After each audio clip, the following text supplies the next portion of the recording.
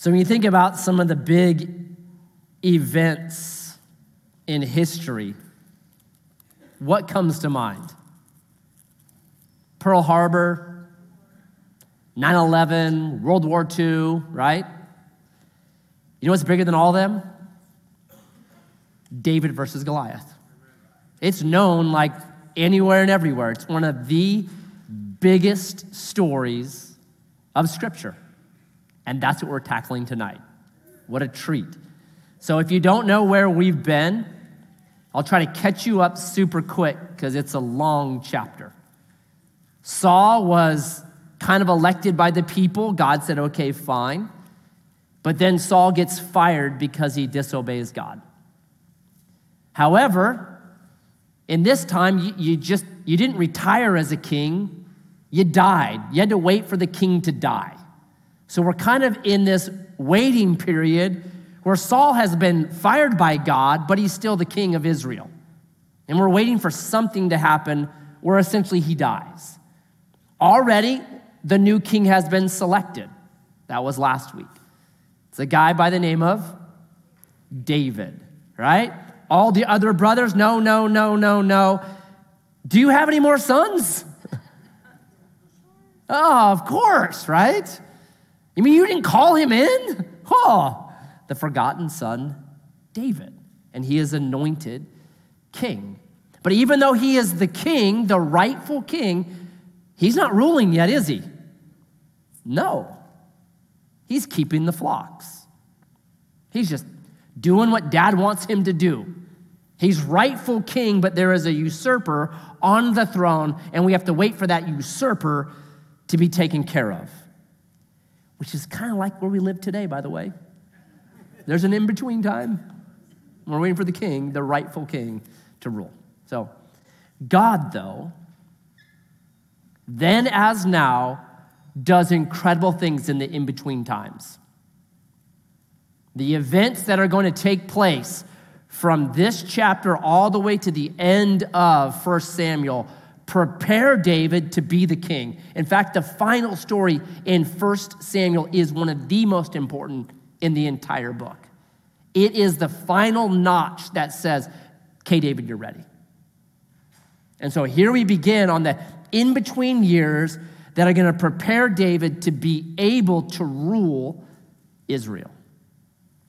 And right now, in this in-between time, you and I are being prepared so that one day we can take our mantles and rule with our king as well. So let's jump in. Brilliant section. And it begins kind of like a boxing match. You ever watched a boxing match? Like the announcer gets up there and is like, in the red corner, we have Joe Boxer, and he is 6'2" with a record of 37 wins, 27 by KO, right? And in the blue corner, we've got, so then let's get ready to, that's the first section of this. That wasn't invented by Las Vegas. It's 1 Samuel chapter 17, where it is literally the introduction of the two champions. Give us some background on them, and then we get to the big fight. So let's go. Let's look at the champions. Now the Philistines gathered their armies for battle, and they were gathered at Sukkah, which belongs to Judah, and encamped between Sukkah and Azekah in Ephes Dammim. And Saul and the men of Israel were gathered and camped in the valley of Elah, and drew up a line of battle against the Philistines. And the Philistines stood on the mountain on the one side, and Israel stood on the mountain of the other side, with a valley between them. And there came out from the camp of the Philistines a champion named Goliath of Gath, whose height was 6 cubits and a span. He had a helmet of bronze on his head, and he was armed with a coat of mail, and the weight of the coat was 5,000 shekels of bronze. And he had bronze armor on his legs, and a javelin of bronze slung between his shoulders. The shaft of his spear was like a weaver's beam, and his spear's head weighed 600 shekels of iron. And his shield bearer went before him, and he stood and shouted to the ranks of Israel, "Why have you come out to draw up for battle? Am I not a Philistine? And are you not servants of Saul? Choose a man for yourselves and let him come down to me. If he is able to fight with me and kill me, then we will be your servants. But if I prevail against him and kill him, then you shall be our servants and serve us." And the Philistines said, "I defy the ranks of Israel this day. Give me a man that we may fight together." When Saul and all Israel heard these words of the Philistines, they were dismayed and greatly afraid. In the red corner. So he comes out and he's like, "Why haven't you come out and fought me," right? And they're like, "Because you're 27 feet tall, that's why." And he trash talks them. The NFL did not invent trash talking. This is happening right here. He goes out and he trash talks the Israelites. And it's an absolute stacked deck here. First of all, what we notice real quick is Saul has got real weak. Something has happened to Saul where before he was winning these battles and the Philistines were on their heels, Saul's got weak. And you know that because where the battle is taking place, it's all the way up in the middle of Judah, right? The Philistines controlled the coast. The Israelites were up in the mountains. The Philistines had come all the way into the center of Israel, right? The battle wasn't in Coos Bay. The battle was in Eugene. So it was very deep into Israel territory. And the only way they could go that deep was if Saul had kind of lost his moxie. So he's weak right now. Number two, they've got Goliath as the champion. Now, why was he the champion? Because he was tall, right? He's a tall dude. Do you know that height is an advantage in life? It's been studied over and over. Tall people make more money than short people. Tall people get jobs easier than short people. They get promotions better than short people. People believe a tall person is smarter than a short person. Most men lie about their height. I have never lied. I've always been 6'4", right? There is surgery that's performed all the time to help people grow. You know what it's called? Limb lengthening. You ever looked at it?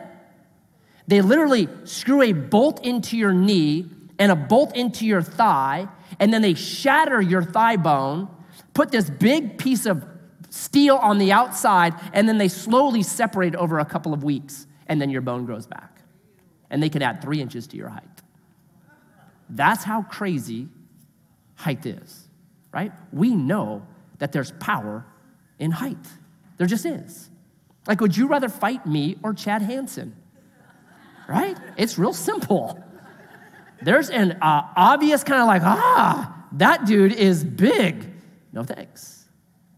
So it's stacked. Saul's weak. They've got this giant, right? He is so big. And then they have a technological advantage. And this technology advantage, it'd be like this. I grabbed these two pictures. It's like, here's the first picture. Let there be light, and there was light. Okay? This would be Israel. Okay, this next picture, this would be Goliath. He's got all the technology. He is wearing 125 pounds of armor. I don't know how big you have to be to walk around with 125 pounds of armor, but you got to be a lot more than 125 pounds. He is huge. He is 6 cubits and a span, which makes him 9 feet, 9 inches tall. His assistant has better weapons and armor than the entire army of Israel, right? This is a classic David versus Goliath story. Literally. I don't know how he got so big, pituitary gland, hormones, who knows? The same things kind of happen today, but the NBA would be drooling over this guy.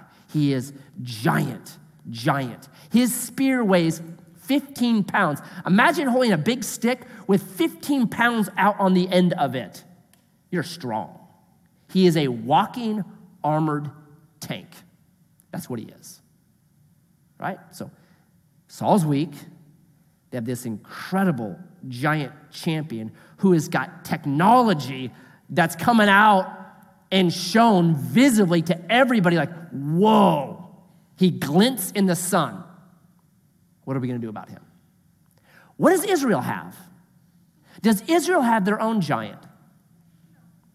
They do. His name is Saul. When Saul is introduced, it says this in chapter 9, verse 2. He was head and shoulders taller than every other single Israelite. So how much is head and shoulders taller than somebody? At least 12 inches, maybe 15 inches. He's a giant in his own right. What does Saul have that no one else has? He has armor. None of the Israelites have armor, but we're told Saul and Jonathan, they had some armor. So when you look at the two, the only guy in Israel that actually matches up against Goliath is their own giant. It would be Saul. He's the only one. But what is Saul doing? He's hiding, and he is afraid. He's running away. And what happens to all the rest of Israel when their giant runs and hides? They follow him. They run and hide. Why? Here's what I think. In verse 9, Goliath comes out, in verse 8, Goliath comes out, and he calls Israel, aren't you the servants of Saul? Was Israel supposed to be the servants of Saul? Who was Israel to be the servants of? Yahweh. That's the right answer. The enemy was able to define to Israel who they were. He was able to tell them, you're just servants of Saul. And because Saul is afraid, and because Saul is hiding, you're going to run, and you are going to hide as well.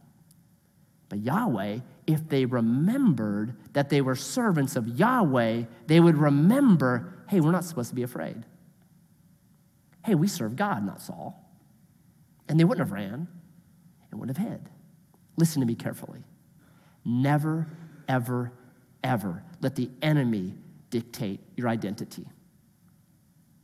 Never, ever, ever let the enemy dictate your identity. It is his biggest tool. You're not a good believer. You don't deserve to be loved. Right? You ever heard the voice of the enemy? He's always trying to identify us not as children of the living God, but as something else. Never let the enemy do that. This is their fatal mistake. He's already defeated them because the enemy gets to dictate the terms of their identity. And the Philistine comes out with a high-stake gamble, doesn't he? You beat me, we're your slaves. I beat you, you become our slaves. Who does it favor? It's a stacked deck. It'd be like a Jamaican person or the country of Jamaica challenging any other country to a 100-yard dash, right? It'd be like the Kenyans challenging any other country to a marathon. It'd be like Michael Jordan challenging me to a one-on-one basketball tournament. I will dominate him. He's old. Right? You just know, like, this is, okay, doomed. But there's a little hint of hope in this. In the midst of this just deck-stacked, impossible situation, there's hope because the battle is going to happen in a valley.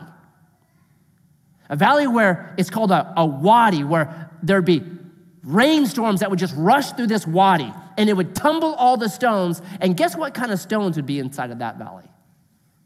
Smooth stones. There's always hope even when there's a Goliath facing you down, there's always hope. The Bible says God will not allow us to be tempted above measure, but with every temptation will provide a way out. There's always smooth stones. No matter what your Goliath is, there's always a smooth stone. That's the red corner. How about Israel's champion? Now David, in the blue corner, David was the son of an Ephrathite, which is interesting. There's a lot of commentaries that say, based on 2 Chronicles, this is a mom's name. It's a woman being promoted. He's the son of this mother. Why would moms matter? There it is. That's it, right? Because moms are the ones that are pouring into kids. And often, they're the ones that are really putting in the fear of God into their children day after day after day after day. Not that dads don't matter, but dads are off working and doing other stuff very often. Moms are critical. So the son of an Ephrathite of Bethlehem in Judah named Jesse, who had 8 sons. In the days of Saul, the man was already old and advanced in age. The 3 oldest sons of Jesse had followed Saul to the battle. And the names of the 3 sons who went to the battle were Eliab, the firstborn, and next to him, Abinadab, and the third, Shammah. David was the youngest. The 3 eldest followed Saul, but David went back and forth between Saul to feed his father's sheep at Bethlehem. For 40 days, the Philistine came forward and took his stand morning and evening. When Jesse said to David his son, "Take for your brothers an ephah of this parched grain and these 10 loaves, and carry them quickly to the camp to your brothers. And also take 10 cheeses to the commander of their 1,000, and see if your brothers are well, and bring some token from them." Here's a blue corner. David. He's given a really cheesy job by his dad. Right? I'm anointed king. I've been playing music in the castle. Like, really? It's painfully ordinary, isn't it? The Goliath story is like, whoa, that's amazing. The David story is, oh, okay. The overlooked David, right? The younger brother. What is that trying to teach us? It's trying to teach us that what God thinks about us is much more important than what people think about us. That what God's opinion of us is much more important than the world's opinion of a Goliath. That's what it's trying to teach us. It's also trying to teach us the type of person that God seems to use all the time. It never seems to be the right people. Have you noticed that? We did Judges maybe a year ago. And there are 2 people in Judges that stand out. First is Samson. Everybody knows about Samson. Strong, victorious, super smart, comes up with riddles, just an amazing, amazing guy. But he never rallied Israel, never freed Israel. His death was kind of brutal and sad. There's another guy, Gideon. When we meet Gideon, he's hiding in a hole trying to make a little food for himself. And an angel shows up and says, "Hey, thou mighty man of God." And Gideon pops up and goes, "Where? We need him." Right? And the guy's like, "You? No, not me." He's like, I'm young, I'm the smallest, it's not me. Right? He tries to get out of it. And it's Gideon that rallies Israel for a long period of time and defeats an army of 135,000 Midianites with 300 people. Right? We have David versus Saul. We're learning about them right now. Saul looked it, head and shoulders. David overlooked by his own dad. Solomon versus Josiah. Solomon should have been able to solidify the kingdom. He doesn't. He's got wisdom like no one else. And yet he hands over a crumbling kingdom to his son. Josiah is an 8-year-old king that actually rebuilds the temple, that brings the Torah out, that leads this massive revival in the land. I can go on and on and on and on and on. I think it's why Paul would say in 1 Corinthians 1, look around. There's not many noble. There's not many wise. But God has chosen the weak things to confound this world. That God loves to use the wrong kind of people to do amazing things because then the glory goes to him. You look at church, it's not who's who of the city, it's often who's he. And God says, perfect, because that's the one I want to use. Because the glory comes back to me where it rightfully belongs. That's what we're learning with the David character. That's why his introduction is so ordinary. Like, yeah, hey, he's taking care of sheep, and he's sent on an errand by his dad, like a gopher. Hey, go take these cheeses to the commander. How cool is that? So now here's what happens. Now Saul and they and all the men of Israel were in the valley of Elah fighting with the Philistines. Now David rose early in the morning and left the sheep with the keeper and took the provisions and went as Jesse had commanded him. And he came to the encampment as the host was going out to battle line, shouting the war cry. And Israel and the Philistines drew up for battle, army against army. And David left the things in charge with the keeper of the baggage and ran to the ranks and went and greeted his brothers. As he talked with them, behold, the champion, the Philistine of Gath, Goliath by name, came up out of the ranks of the Philistines and spoke the same words as before, and David heard him. All the men of Israel, when they saw the man, fled from him and were much afraid. And the men of Israel said, have you not seen this man who has come up? Surely he has come up to defy Israel, and the king will enrich the man who kills him with great riches and will give him his daughter and make his father's house free in Israel. And David said to the men who stood by him, what shall be done for the man who kills this Philistine and takes away the reproach from Israel?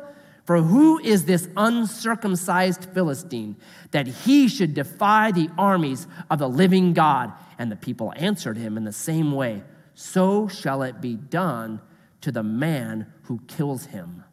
Now Eliab, the eldest brother, heard when he spoke to the men, and Eliab's anger was kindled against David, and he said, why have you come down? And with whom have you left those few sheep in the wilderness? I know your presumption and the evil of your heart, for you have come down to see the battle. And David said, what have I done now? Was it not but a word? And he turned away from him toward another and spoke in the same way, and the people answered him again as before. A miracle happens. It tells us in verse 20, the teenage David woke up early. It's quite amazing.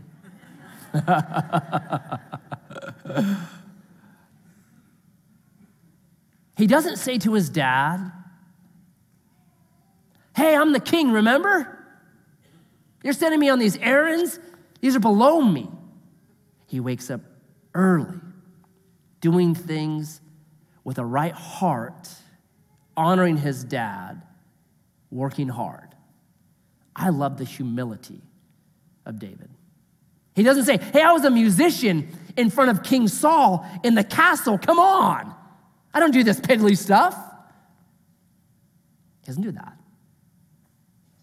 The Bible says, humble yourself under the mighty hand of God, and in due season, he will raise you up. David's going to get a raise, a big one pretty soon, because of his humility. I love number 2, David, he has a God perspective. For the first time in this narrative, in verse 26, God is finally brought into the conversation. Up to this point, there's been no God talk. It's been Goliath talk. It's been focused on him. David is the first one that comes in and says, hey, who is this guy that's defying the armies of the living God? Are you kidding me? The army's perspective was this. Goliath was too big to fight. David's perspective was this: Goliath is too big to miss. Are you kidding? He's an easy target because he was a servant of God, not a servant of Saul. He knew who he was. They had forgotten who they were. They had forgotten they were the armies of the living God. And because they had forgotten their identity, because they had forgotten who they are, the Hebrew in verse 24 for very afraid is literally the word shattered. They were falling to pieces. Goliath and what he was saying, just the words of the enemy were shattering Israel to pieces. David knew who he was. I'm a child of the king. David knew the promises that were to God's people. Genesis 12:3. I will curse those that curse you. Goliath is standing up there for 40 days cursing the army. God's going to curse him. He's too big to miss. Are you kidding me? David is the first one to lift his eyes above 9 feet 9 inches, and he lifted his eyes up to the God of heaven, and he had strength and courage and hope. How about you and me? We got a lot of Goliaths today, a lot of giant problems, and we can sit there and focus on the giant problems at 9 feet 9 inches tall, and it's going to shake you to pieces, and you'll be full of fear. Or you can choose, like David, to lift your eyes to heaven, to lift your eyes up higher, to say, I'm not going to keep focusing on all the problems and all the Goliaths. I'm going to go higher than that, and I'm going to get a God perspective, and it's going to change everything. That's what David does. Now, what's the response to David? His brothers mock him. Now, they might be jealous. Remember, they had seen the whole scene in chapter 16 where each of them had been denied. No. And then David gets it. So there's probably a little jealousy in here. Kind of the Joseph mentality again. Joseph was the second youngest of 12. David's the youngest of his brothers. So maybe that's there. But what's interesting to me is this. When I think about great statements of faith, what happens in my heart? Am I a Eliab? When someone is facing gigantic problems and I just think, oh, those are impossible, and then they make a statement of faith, how do I respond to that? Do I mock them? Do I say, come on, get real? Are you kidding me? Do I do that? Or is there something ignited in me because I say, that's the right perspective? I don't want to be an Eliab. I want to be someone that when there are great statements of faith being made, I don't throw cold water on it. I don't negate it. I say, that's the right perspective. God, heal my heart so I see things that way as well. So I see things from a higher perspective. So I stop looking at 9 feet 9 inches tall and I get my eyes on you. How about you personally? When God gives you a great statement of faith and you make that and someone mocks you, what happens to you? I love what David does here. It says this. It says in verse 30 that he turned away from him and toward another. There are times that you just have to turn away from people that don't understand your faith, that don't see things from your perspective. And you say, no problem. I'm not going to argue with you about this. I'm going to turn away to somebody else. I'm going to find a group of people that ignite my faith with me. People that understand the same God, that have their eyes set on something higher than 9 feet 9 inches tall. That's what I'm going to do. I'm going to turn to another. But it interests me, before David can fight Goliath, he has to fight his family. Isn't that fascinating? He's got to get through all them before. I think often you and I will make steps of faith, and sometimes the very people that are closest to us are the ones that we have to fight through. And you have to say, okay, no problem. You hide in your tent. I'm going to go face this Goliath. I'm going to turn to another. So that's what David does. And he hears the same thing. And then verse 31. When the words that David spoke were heard, they repeated them before Saul. And he sent for him. And David said to Saul, let no man's heart fail because of him. Your servant will go out and fight with this Philistine. I just love that. Right? Don't worry. I'm here. It's taken care of. I mean, love David. And Saul said to David, you are not able to go against a Philistine to fight with him, for you are but a youth, and he has been a man of war from his youth. Game over, too bad, get out. But David said to Saul, your servant used to keep sheep for his father. And when there came a lion or a bear and took a lamb from the flock and went after him and struck him and delivered it out of his mouth, and if he rose against me, I caught him by his beard and struck him and killed him. Your servant has struck down both lions and bears, and this uncircumcised Philistine will be like one of them, for he has defied the armies of the living God. And David said, Yahweh, who delivered me from the paw of the lion and from the paw of the bear, will deliver me from the hand of this Philistine. And Saul said to him, go, and Yahweh be with you. David is the first man in 41 days that the words of Goliath did not affect. For 40 days straight, just the words of Goliath caused fear and hiding and shattering to come into the hearts of the entire army of Israel, Saul included. David's the first one that these words cannot affect. And so this goes up the food chain real quick. And pretty soon it comes into Saul. And Saul, first of all, says, hey, no, you need to be afraid like us.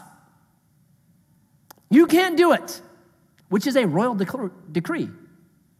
It should have been, you're out. But David has a tenacity to him. He's like, time out. Wait a second.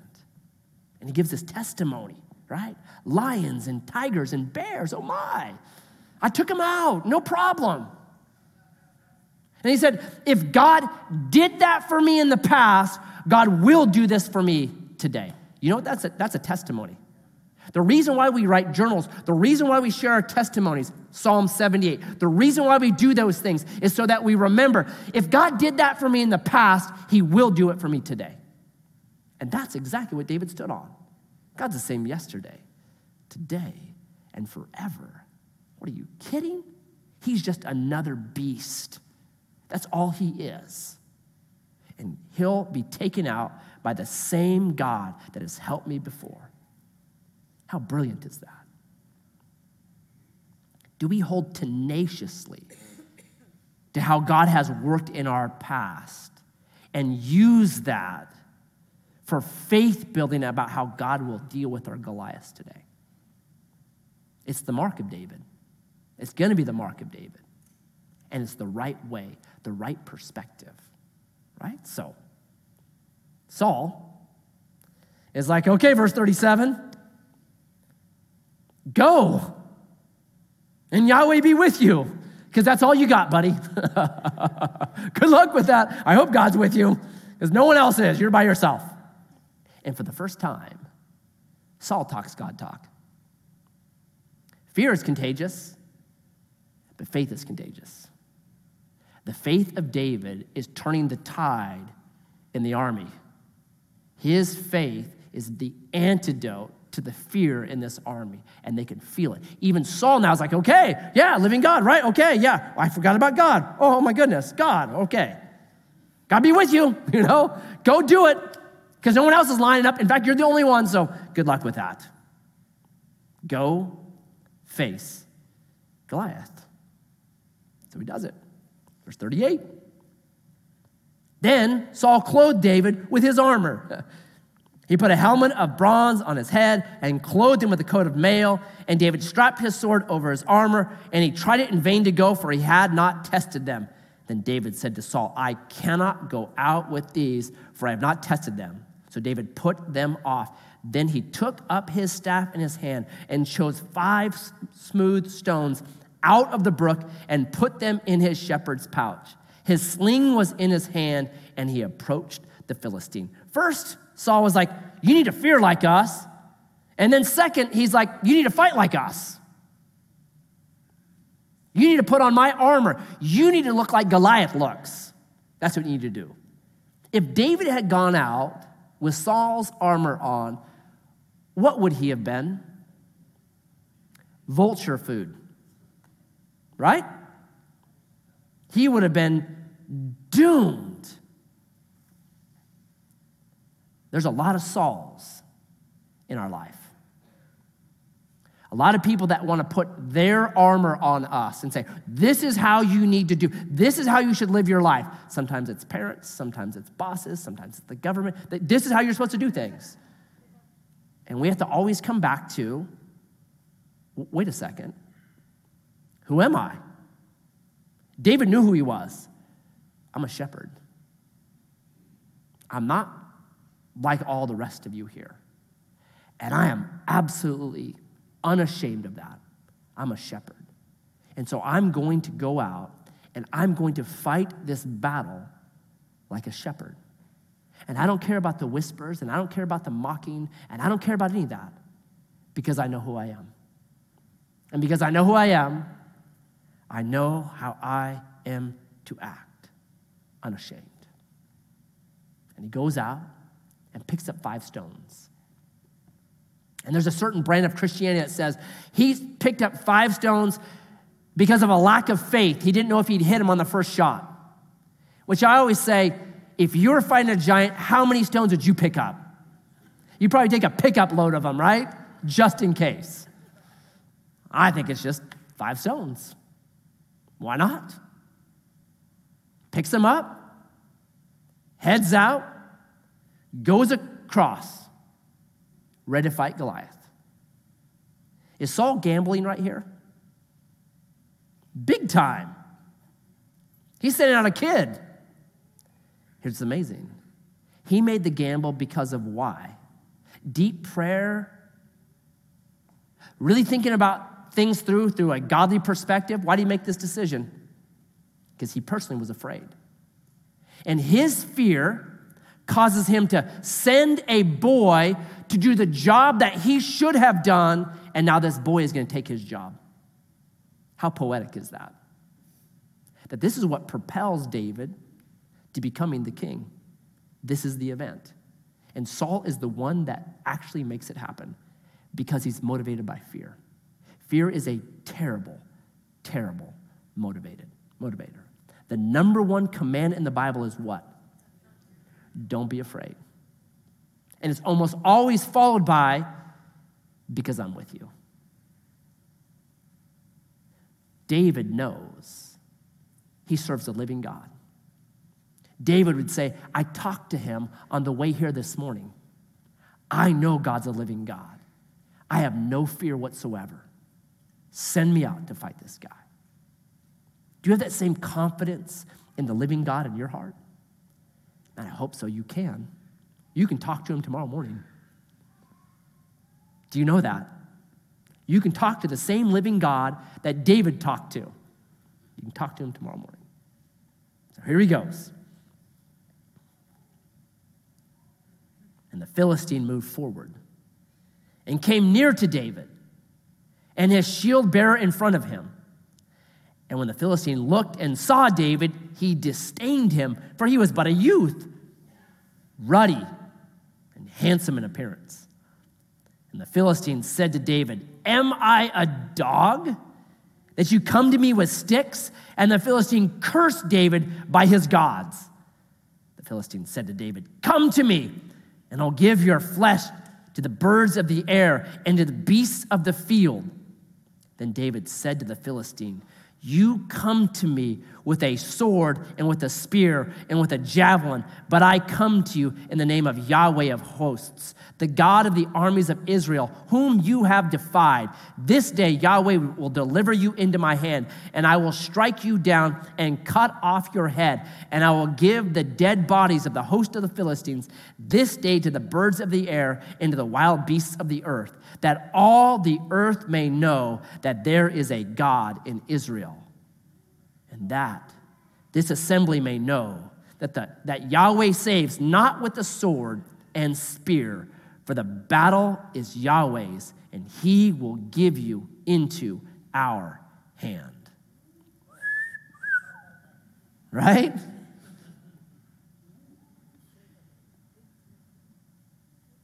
The Philistine, verse 44, insults David. Come here. You're so small I can't even see you. Come closer, right? You tiny little person. I mean, who are you? It's an insult that you would send out someone so small. And he curses him with the fish god. Oh no, don't curse me with the fish god. Do you know that hexes and all that stuff, they're nothing to the people of God? Do you know that? 1 John 4:4. Greater is he that's in me than he that's in the world. Some people have sent me some stuff where someone was like, whatever, sending some kind of hex on me or something. I just started laughing. Like, that's what Satan's trying to do all the time. Are you kidding me? Big whoop. Okay, forget about it. No problem. David's not worried. Are you kidding? Goes right back to God.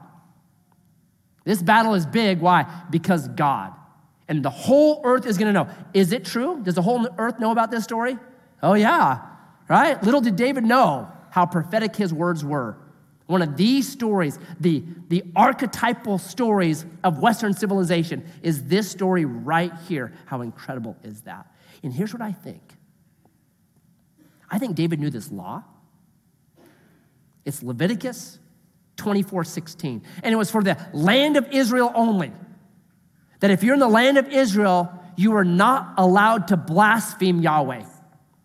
If you did blaspheme Yahweh, it was a capital offense. And guess how you were to be killed? Stoned. How interesting that is. You blaspheme my God. Time to stone you. I think that's David right here. How good is that? That this battle is way bigger. This is about God's name. This is about Israel regaining their identity. They're not servants of Saul, they're servants of Yahweh. They need to remember who they are. That's what this is about right now. And Goliath, you're going to be an object lesson for me. So the Philistine arose and came and drew near to David, and David ran quickly toward the battle line to meet the Philistine. I can almost guarantee you this is the first time in Goliath's long war history that someone had ran to him. He's probably like, what in the world? The little guy's running at me. What is he thinking, right? And David put his hand in his bag and took out a stone and slung it and struck the Philistine on his forehead. The stone sank into his forehead, and he fell on his face to the ground. Timber. How anticlimactic is that battle? Right? The build-up, massive build-up, 10 seconds, it's over. Wow, okay, right? I wonder, what were Goliath's last thoughts? A whizzing sound. Do you hear something? Thump. Oh, I got a headache, man. I don't know. I have a video, though, of somebody throwing a rock with a sling. Check this out. It's only 10 seconds long. Is there any sound on that? Try it again.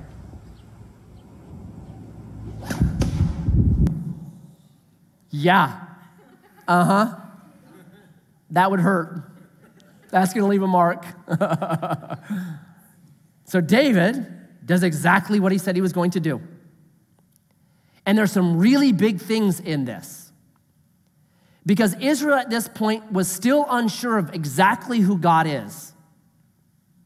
It's why they would always toy with idols, because they weren't sure, is God the only God or is there some other gods? And there was this accusation against Yahweh in the Bible that Yahweh was the God of the mountains, but he was not the God of the valleys. So guess where David fights Goliath? In the valley of Elah. No, he's the living God. He's the only God. That this is bigger. This is bigger. And when God is blasphemed, there will be consequences. How cool. So David prevailed over the Philistine with a sling and with a stone, and struck the Philistine and killed him. There was no sword in the hand of David. Then David ran and stood over the Philistine and took his sword and drew it out of its sheath and killed him and cut off his head with it. And when the Philistines saw that their champion was dead, they fled.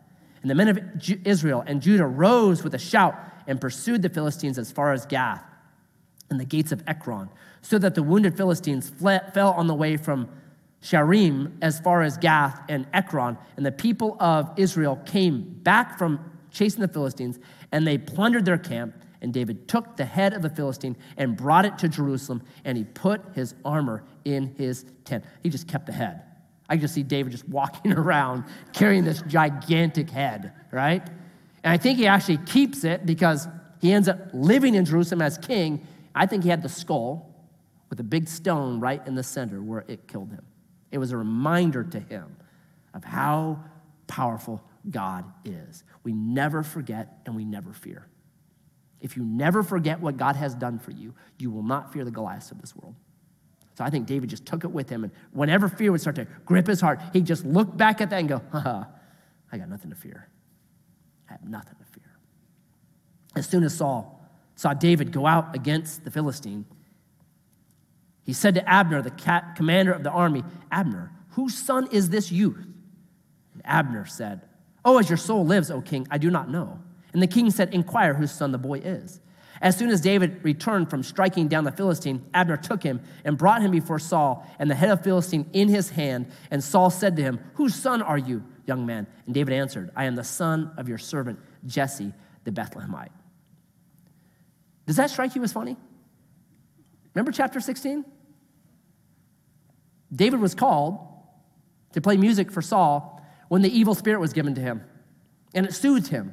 And it says that Saul loved David, and Saul made David his armor bearer.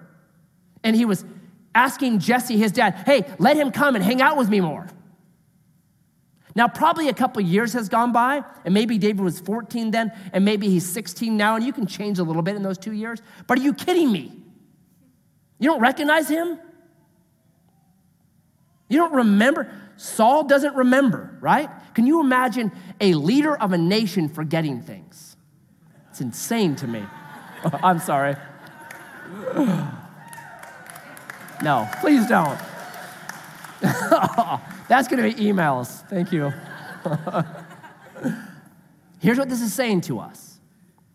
When God's Spirit departs from Saul, it has left him as a shell. That's what's happened. Saul is left now. He's incompetent. And his incompetence is going to make him unbelievably unstable in the next chapters. And you just see it getting worse and worse and worse and worse. That's what it's telling us. He's lost it. It's downhill from here, right? So I have 3 minutes. We make just a couple statements on this. It's such a brilliant chapter. I should have chopped it in 2, but here they are. Number 1, who are you listening to? God or Goliath?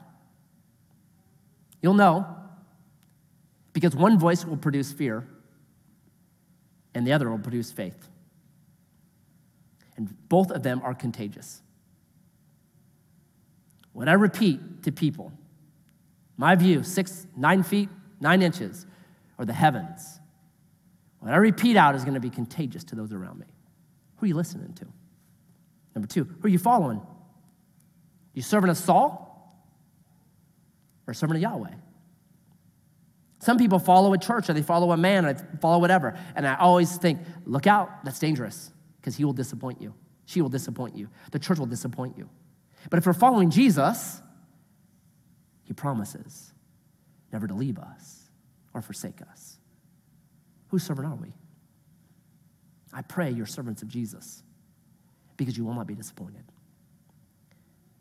Number 3, what do you fear? Fear is all about perspective, isn't it? A 10-foot perspective or a heavenly perspective. I think it's why Jesus, when he begins the prayer, the model of prayer, he begins by saying, "Our Father who art in," get your eyes up. Get off the storm, off the Goliath, get it where it belongs. What's your perspective? Number 4, and last one. This story is not about David and his courage and his effort. This story is a story of faith in God and what happens in the life of someone who has faith in God. That it begins to come from inside of you and pushes out of you, and you begin to live like David. David was like, I'm gonna muster up some courage right here. David lived the life of faith in God. So when a Goliath came, it wasn't like, boy, I better figure out what to do here. He's like, are you kidding me? God helped me with the lion and the bear. God's been helping me. He's with me my whole life. This is just one more step to becoming who God wants me to be. This is a story about faith in God. Do we have faith in God? Do we really believe that God is the same yesterday, today, and forever? That no matter what Goliath I am facing, we still serve the giant killer, the one who is alive, the one who can, the one who's capable. Jesus, may we trust you. May we have big faith in you. May you still the fear in us of the Goliaths of our day. May we lift our eyes up and set them firmly upon you, the author and finisher of our faith. And I pray this in your name. Amen. Amen. God bless you guys.